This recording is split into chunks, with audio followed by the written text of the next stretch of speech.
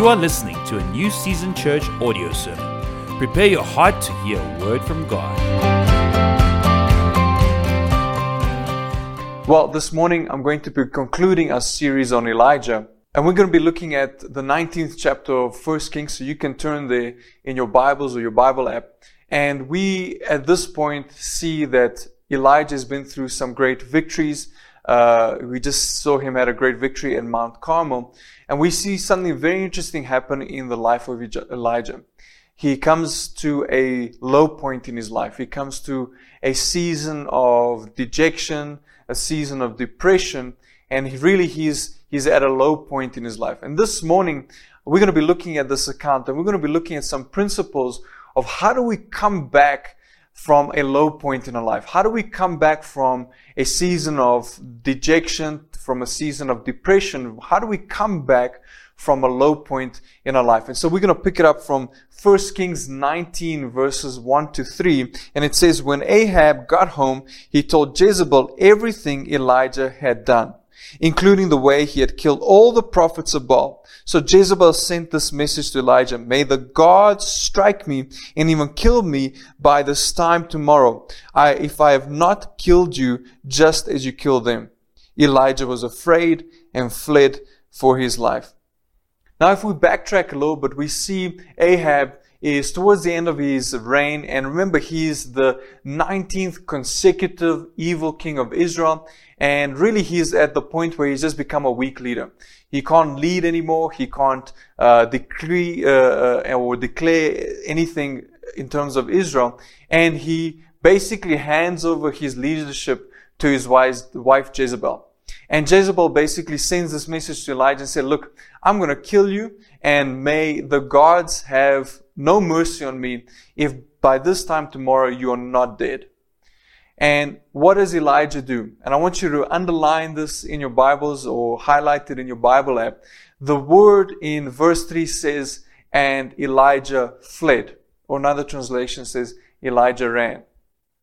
So, which is at this point a little bit confusing.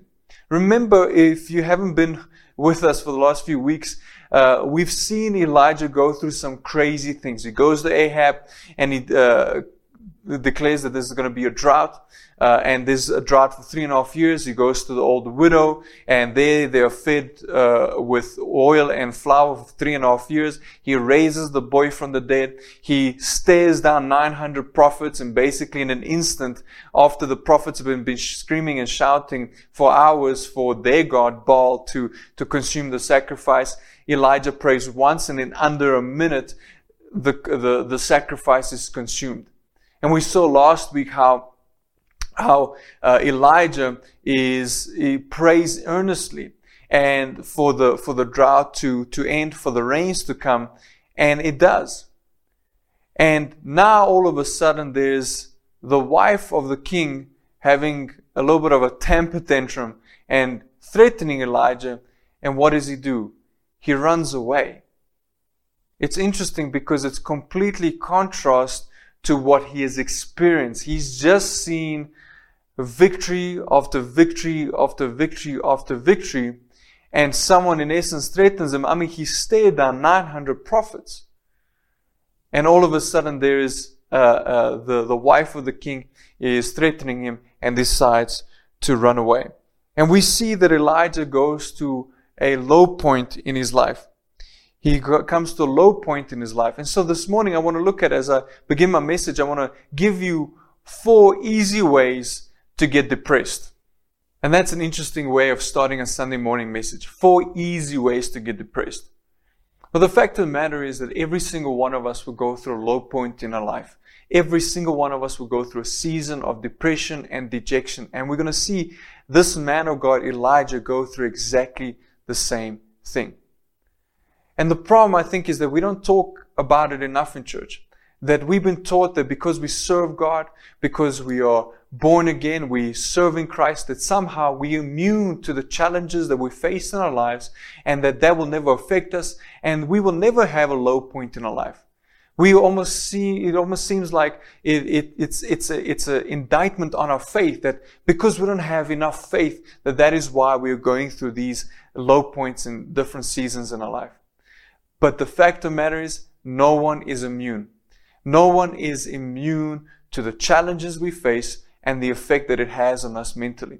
So this morning, I want to talk to you about the 4 easy ways to get depressed, because if you know how to get depressed, you'll be able to know how to walk yourself back, and you'll be able to put some safeguards in place in your life to be able to either not allow it to get into a more serious issue, or to get yourself back to where you're supposed to be.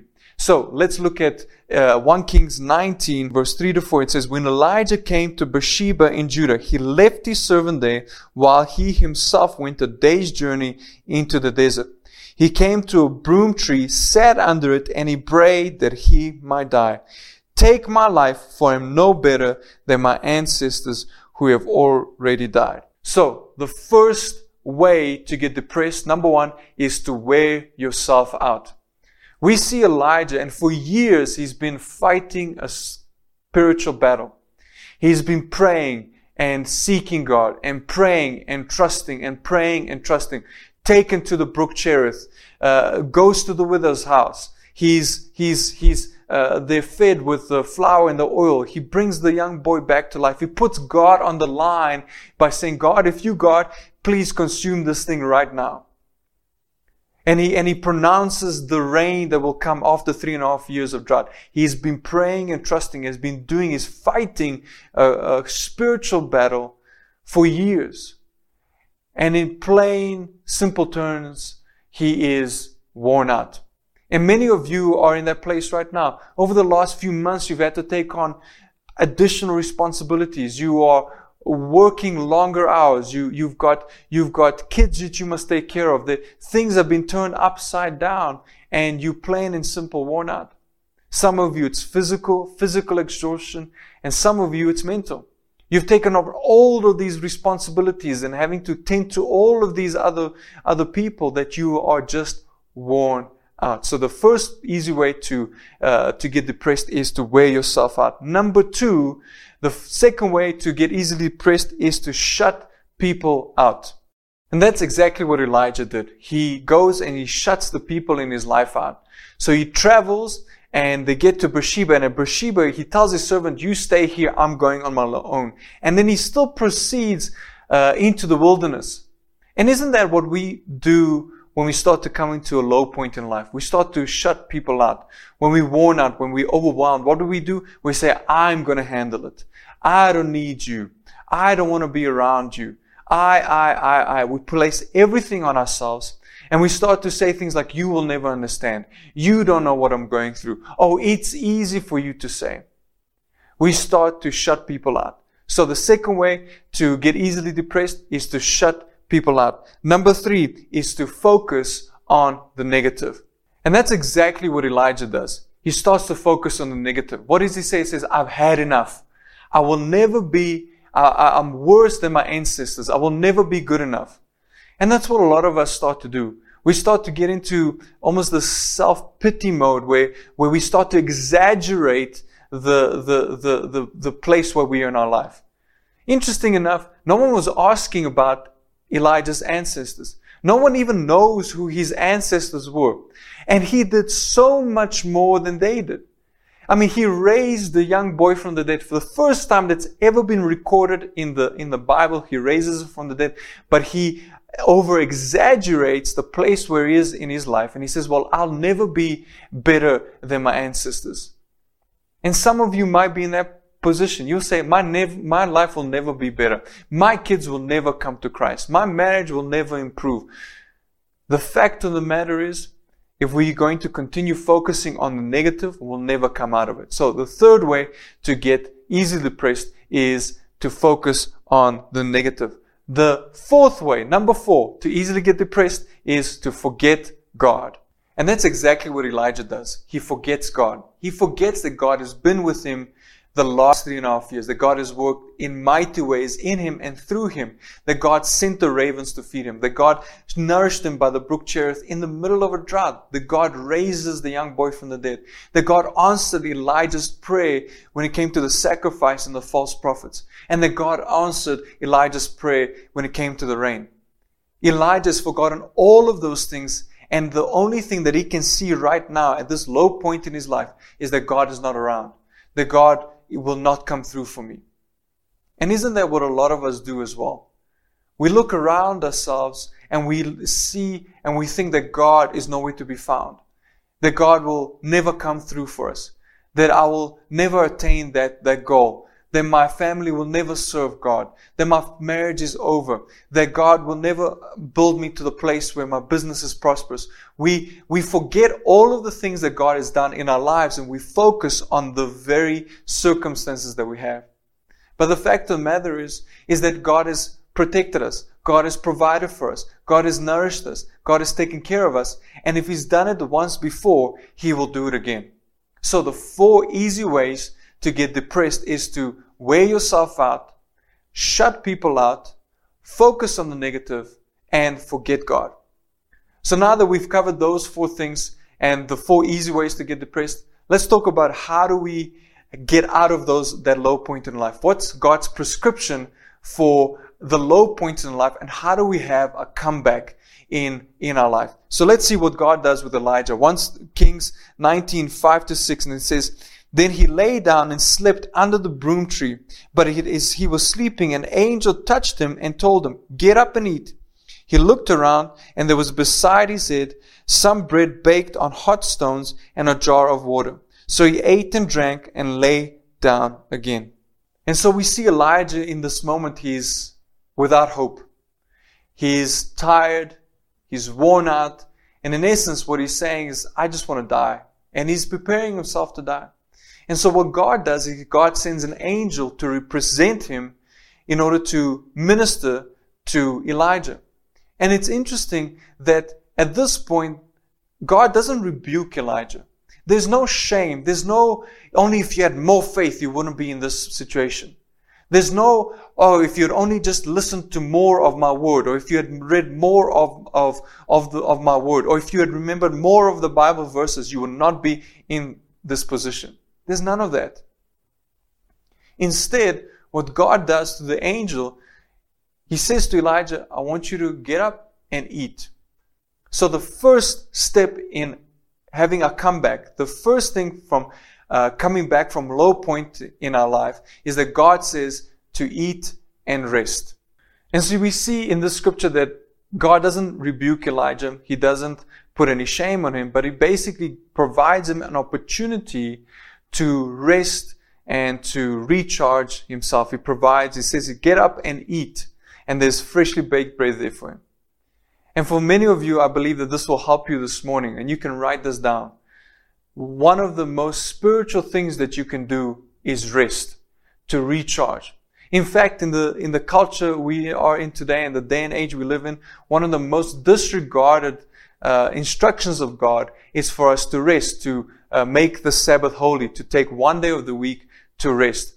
And because of whatever responsibilities we have, or just because we don't feel that it's important, we kind of disregard and say, I don't need to rest. The fact of the matter is we must take time to rest. And I know what you're thinking, because I'm thinking the same thing. But I have to do this and I have to do that, and there's this deadline and there's this deadline and this person is relying on me and I committed myself to this thing.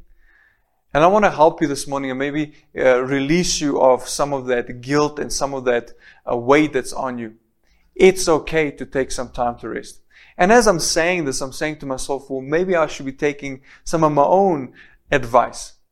But at the end of the day, we have to find opportunity to rest. It's okay if the house goes a little bit untidy for a little while. It's okay if you don't do the laundry right now and leave it for another day. It's okay that you don't, that your kids skip one day that you have to be their teacher. It's okay. You can take some time to rest, and you've got to figure out what that means. For some of you, that might be actually taking a nap. For some of you, that might be watching series. I know for myself, that's how I rest. I unwind and recharge by watching a series, because I'm the type of person that lives a lot in my head. So a lot of my exhaustion is mental. And so I need some time where I need to remove myself from my head and focus on something else. You have to figure out what that is, but you have to find time to rest. So the first thing that we do in order the prescription to come back and come out of the low point in life is to eat and rest. And so let's pick up from 1 Kings 19, 7-8, and it says, Then the angel of the Lord came again and touched him and said, Go, get up and eat some more, or the journey ahead will be too much for you. So he got up, ate and drank, and the food gave him enough strength to travel 40 days and 40 nights to Mount Sinai, the mountain of God. And so now we see Elijah has rested a little bit, and the angel wakes him up again and said, No, you need to eat some more because there's a journey ahead of you. And if you don't eat and don't strengthen yourself, the journey will be too much for you. So Elijah, after having rested and consumed some food, he strengthened and he travels 40 days and 40 nights to Mount Sinai, which is believed to be the place at which the 10 Commandments were given. So what is this actually saying to us? Well, it's fairly simple. What it's saying is eat, rest, and go to church. So the second key to coming out of our low point is to go to the place where God is. So God's prescription for getting out of a low point in our life, out of a place of depression, is to eat and rest and go where God is. Go to the place where you experience God. Don't isolate yourself. And I see so many people do this. They start to go through a difficult period in their life and they start to take a break from church. They start to take a break from the place where they experience God. And why is this so important? Because it is in the place where we experience God that God will replace the lies that we tell ourselves with His truth. Let's pick up from 1 Kings 19, 9-10. It says, Then he came to a cave where he spent the night. But the Lord said to him, What are you doing here, Elijah? And Elijah replied, I have zealously served the Lord, God Almighty. But the people of Israel have broken the covenant with you, torn down your altars, and killed every one of your prophets. I am the only one left, and now they're trying to kill me too. In those verses, God speaks to Elijah and tells him, or asks him, What are you doing here? Now, it's not that God didn't know where Elijah was. That's not the point of the question. God knew exactly where Elijah was, but He wanted Elijah to realize where he was. He wanted Elijah to verbalize what the issue was. He wanted Elijah to understand how he got to this place. And so Elijah starts to say, well, your people have broken down the covenant and they've torn down your altars, and all the prophets are dead, and I am the only one, and they are trying to kill me. And so a few of the statements was true. Yes, they have torn down the altars. Yes, the hearts of the people have been moved away from God. But Elijah wasn't the only one left. There were 7,000 other prophets who had not bowed their knee to Baal. You see, where we go to the place where we experience God, God will replace the lies that we are telling ourselves with His truth. And when we start to verbalize what we perceive the reason that we are in the position that we're in, God can take whatever we are saying and replace it with His truth. So what are you saying to yourself in this time? Are you saying it's never going to get better? My marriage will never get better. It's impossible. Well, all things are possible with God. My children will never come to Christ. The earnest prayer of a righteous man avails much. I'll never be financially prosperous. I'll never get out of this place. Well, hold on.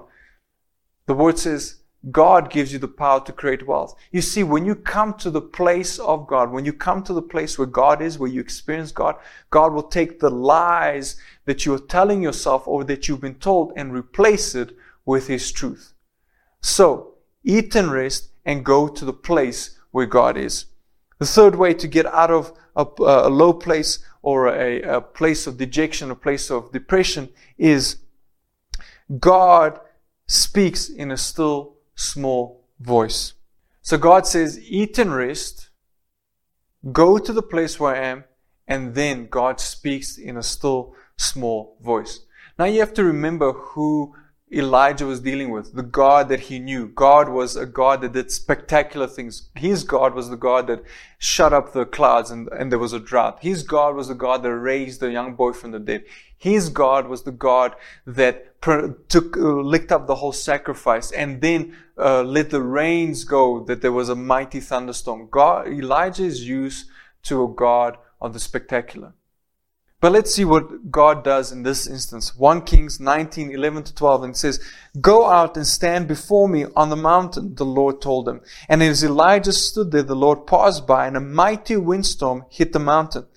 It was such a terrible blast that the rocks were torn loose, but the Lord was not in the wind.